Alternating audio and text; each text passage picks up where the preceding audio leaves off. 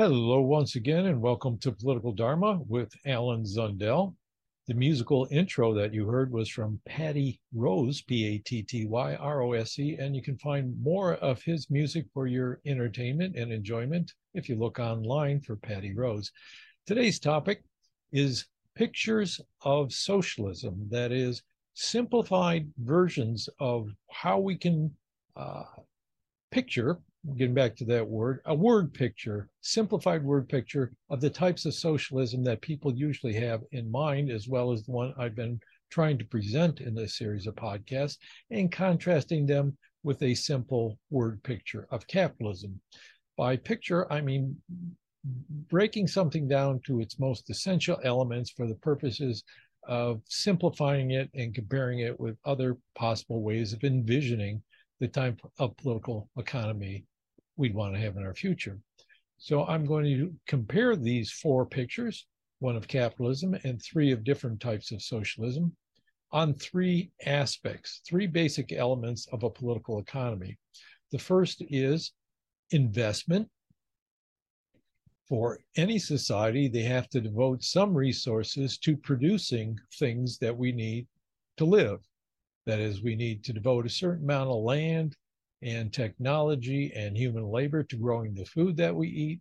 We need to devote resources to provide medical services, build hospitals, create medical technology, hire people to, nurses and doctors. We need to devote resources to building houses, producing clothing, all of that stuff. Who makes the decisions about what resources are going to be invested for what purposes? Right? That's one aspect of each of these four pictures I want to get at. The second aspect would be who controls a work enterprise. So if you can delineate a particular job, not a job, but a work organization, that is where several people are working together to produce something in particular, one of these resources we need, who gets to control the people doing those jobs? Who has ultimate authority to tell them how they're going to do things and what their rewards are going to be? And finally, the third aspect would be distributing basic necessities to the people within the society. How is that done? So number one, how are investment decisions made? Number two, who controls the work organization? And number three, how are basic necessities provided for, as well as the beyond the basic necessities. But mostly I'm going to focus on the concern about making sure everybody has enough to survive in a meaningful fashion in the society. All right. So the four different types of visions I'm going to present. One is capitalism. Another one is what's often called, what Bernie Sanders calls democratic socialism, but it is really, I would call it progressivism or social democracy. The third one would be the type of state socialism that people in the United States often picture when they hear the word socialism. That is something like the Soviet Union in its heyday, the USSR, or maybe in China today. And then finally, the kind of market socialism that I've been promoting in this series of podcasts, less known, but I hope this will create a more vivid picture in your mind of what I'm aiming at and what I hope to convince you is worth aiming at as well. So, first of all, capitalism. Again, this is a simplified picture, just outlining these three basic aspects, but this would be a vision more in line with, say, 19th century laissez-faire capitalism with very little government intervention, or neoliberalism, which we've moved into in the last several decades, where there's less government intervention in the economy in various ways that we think of it, regulations and worker protections and things like that. So the capitalist vision, the decisions about investing resources in production are made by private owners of capital, that is wealth, private individuals who own wealth. They may pool it in various investment vehicles, like an investment firm or an investment bank. They may pool all of the things, but essentially it's private owners devoting their capital to creating a profit. the decision about where resources will be placed is based on the decisions of private actors, not public actors, not the government, but private actors who have wealth, deciding to give those resources over to types of productive enterprises that are going to create a profit for them. So that's number one. Number two, who controls the workplace? There it's obvious. The people who own the capital in capitalist society. You can own a enterprise.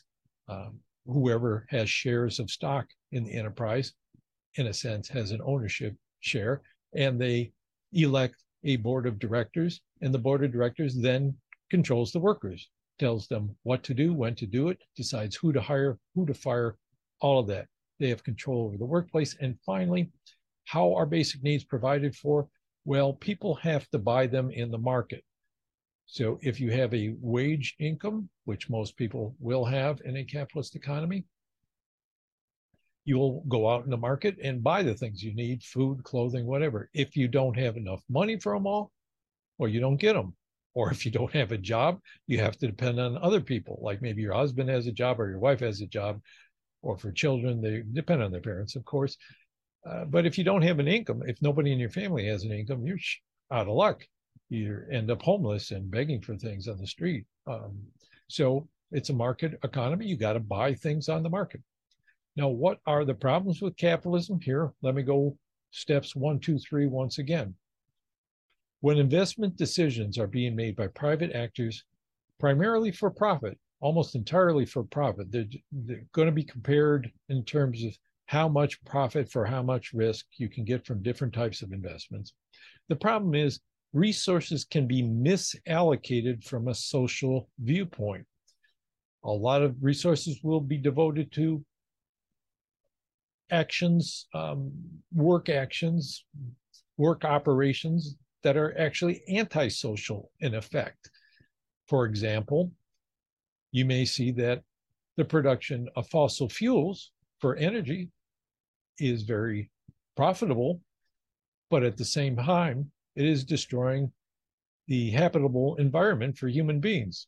So that is an antisocial effect of searching for profits and using profits as the main metric for how resources will be devoted to production. Another example would be something like growing, selling, and marketing tobacco products. That cause cancer, so it's detrimental to the health of the public.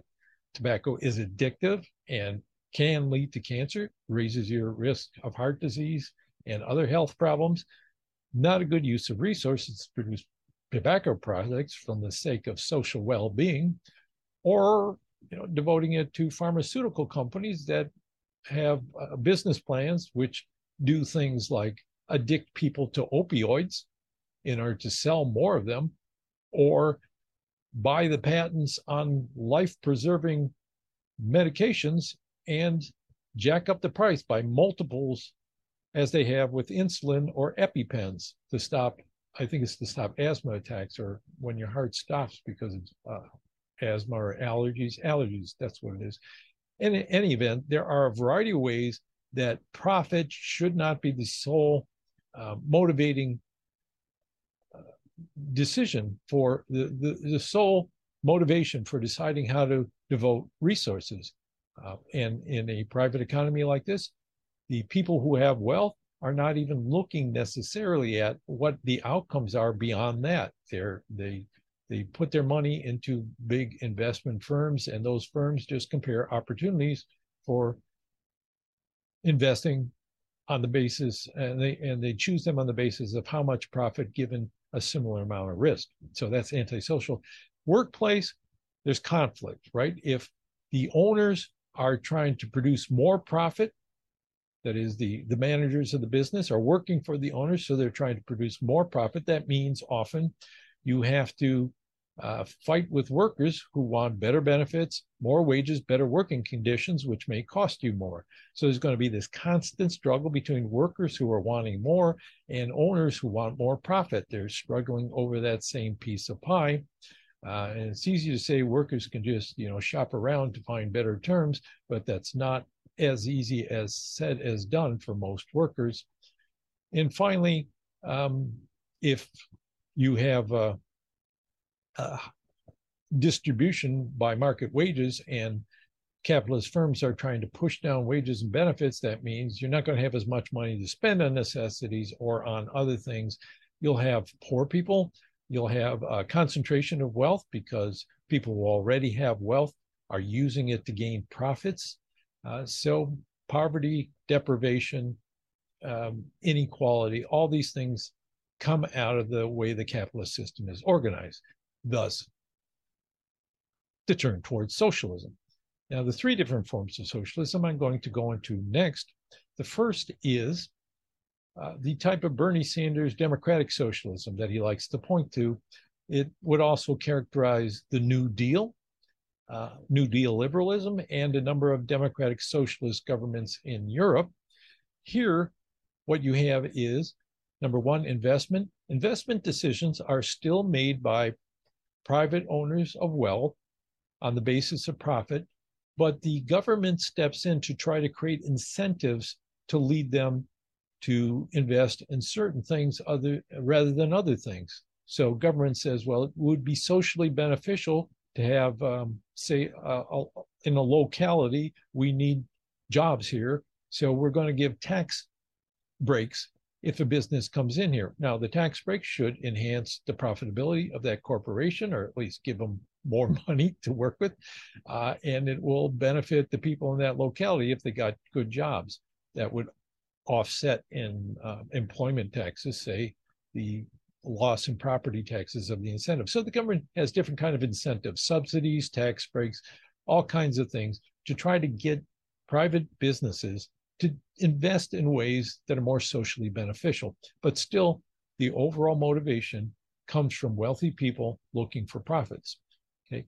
In the area of the workplace, still the control is in the hands of the owners who elect the board, but the government again steps in to make it possible for workers to organize in order to better fight for better wages, better working conditions, and the rest. And of course, here you still have a struggle over things, and maybe the workers have a little bit better opportunity, but it's harder to organize workers than it is to organize capitalists. Essentially, any corporation is a union of capitalists. They incorporate, they become a body by coming all together and having a single ownership structure, a single structure of control. So they still have the upper hand over workers. So you still have profit as the main incentive. Only government steps in to try to direct how resources are used, and you still have the capitalist owners deciding what happens at the workplace and what workers can do, and hiring, firing, all that. But the government tries to step in to make workers get a little better bargaining position. And finally, not only do you have wages and buy the things you need in the market, well, basic provisions are also provided to some extent by the government, taxing people who have more and providing things to people who have less, like maybe public housing, maybe food stamps. There's a new name for that, SNAP, food benefits, unemployment insurance, welfare benefits of different kinds. So there's transfer payments. So it's still, the distribution of basic goods is still primarily through wages in the market, but the government steps in to try to help people who are kind of left out in one way or another, don't have access to wages in order to buy the things they need. Now, what's the problem with the progressive vision of socialism, which I wouldn't even call socialism really, because it leaves capitalism largely in place? Once again, the incentives are primarily profits. So you still have those skewed incentives to do socially destructive things, and government tries to direct resources to some extent, but it has to forego a lot of tax revenue, and there's a lot of imbalances. There's still conflict in the workplace over the share of the pie that workers versus owners gets. And finally, there'll still be a lot of people left out of the safety net who fall through the cracks and do not have enough to live on, don't have access to the basic necessities, or they are a stigmatized group because they're not living off of wages, and working people resent them. They feel like their taxes are supporting people who aren't working. they're also struggling for a living. So there's a lot of resentment for programs that are targeted at specific categories of people on the basis of things like being poor. Why can't you do something for yourself like I did? So there's still a lot of conflict inherent in the system, and still a lot of those contradictions and tensions. Now, can we go further? When you say that, going further towards socialism beyond capitalism, people generally picture something like the Soviet Union. That is, the picture here would be investment decisions are made largely by the state. In theory, there's a party responsible to the whole working class that is determining where resources are best socially used, and then they direct resources towards those purposes, right? So you have government intervening, government just replacing private investments based on profit to make resource allocations based on whatever metrics they determine are beneficial for society. Number two, workplace. Well, socialism is supposed to be aimed at having workers in general control workplaces. And so in a lot of these models, you have things like workers' councils, where in a work organization, the workers have a say in what happens, but still that will be supervised by the state in the name of all of the society, of all the working class, in order to do things like set production quotas. This, fine, you want to organize work the way you want through your workers' council, but still we need to get this much product for these amount of resources we've invested in for the benefit of society as a whole.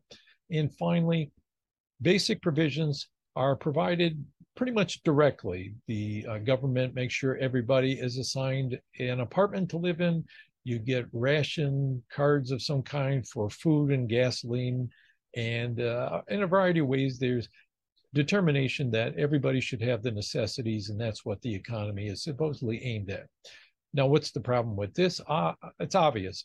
When you give the state that much power over allocation of resources, over control of the work organization, and over the provision of basic goods, there will be a government bureaucracy that has an awful lot of power to use it for their own advantage, for themselves, their families, their cronies, and against the interest of the members of society that it is ostensibly trying to benefit.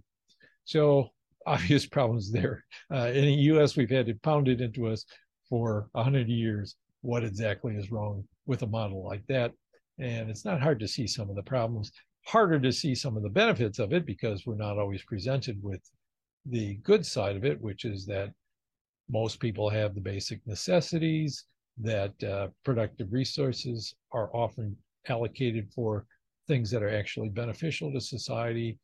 And workplace, there's still tension there. So that one you don't overcome by replacing a board elected by the owners of private wealth with some kind of council that's subject to state direction. So what is the fourth alternative, the one I've been trying to promote? I called it a type of market socialism. Here, the investment decisions would be made by a variety of institutions that collect financial capital and determine where to invest it based on considerations in addition to profitability. So, for example, a local or state government could set up a public bank and use tax money to then lend money towards enterprises that are doing something productive for that state. Take again the example of a business to come into an area where there's high unemployment. The state could say, let's direct some resources to funding this business that would set up shop in this particular locality and create jobs for the people there. Okay, so public banks and credit unions that go a little beyond the credit unions we have now. They pool money from a variety of depositors, and then they use that money to lend to various businesses, depending on what the people who deposit in that institution are looking for. And it may be, again, you deposit money in a professional credit union because you want them to invest in the business that you're working with, or you want them to invest in my community and in creating a hospital for our community here locally. So they lend money there. The key thing here is, though, that these institutions, whether they be like a mutual fund of bonds or a super credit union of sorts or a public banking system, have more in mind than simply creating profits for owners, because there would be no owners in the sense that we had them before. The capital would be lent to the enterprise, and then the enterprise would be obligated to pay it back with interest, and once it's paid off, it's done. So there's no owners, there's no sense that things have to create a profit beyond a market rate of interest.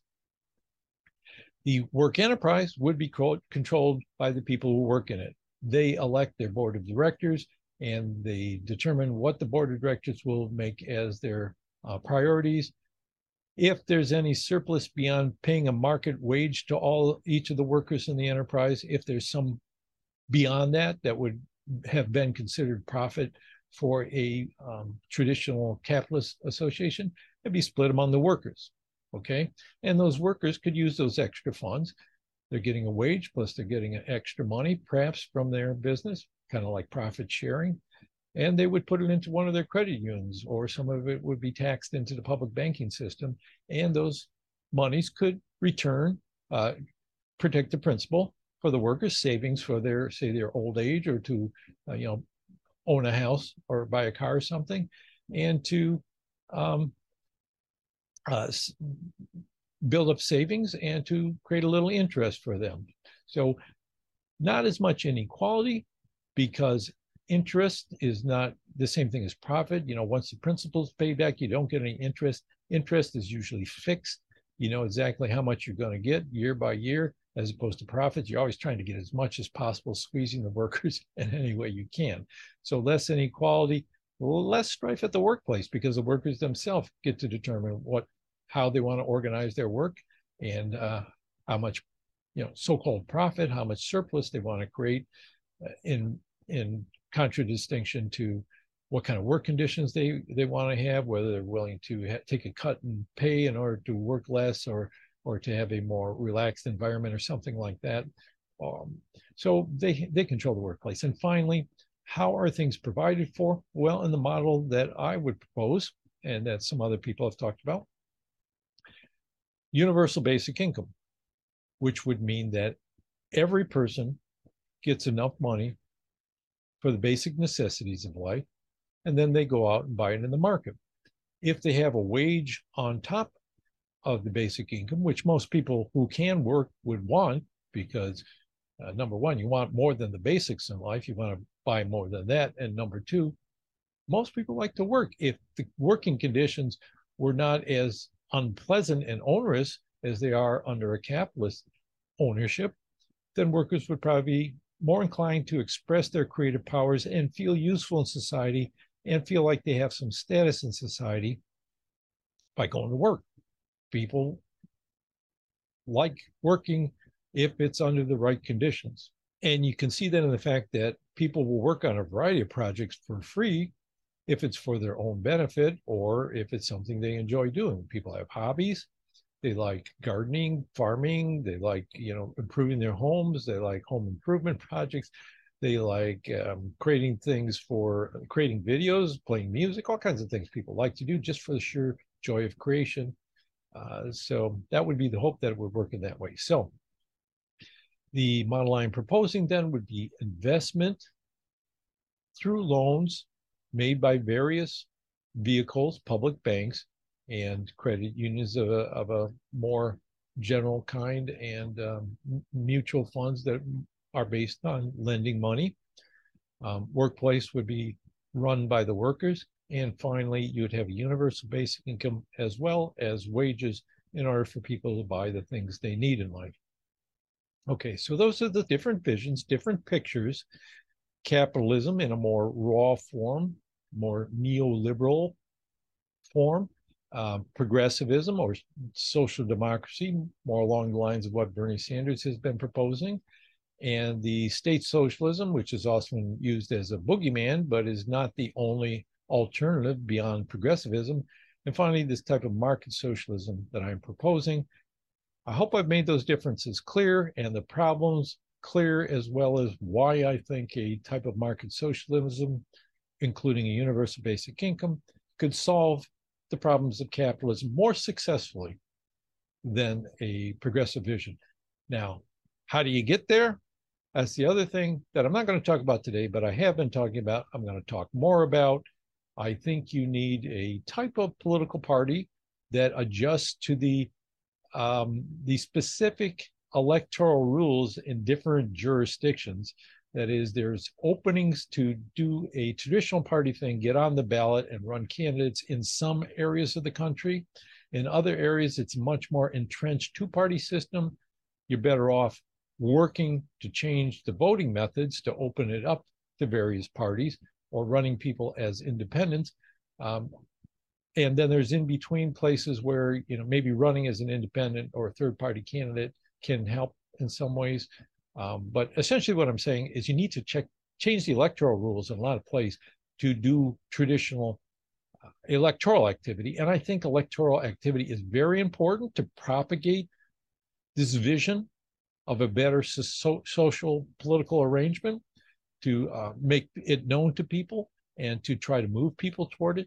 But you need a more democratic system that's open to competition, so that a party with a different vision has a realistic chance of building support over time without all the problems of spoilers and split votes and all that. So democracy, movement toward greater democracy, greater competition, moving away from a two-party system would be an important part of a program, number one.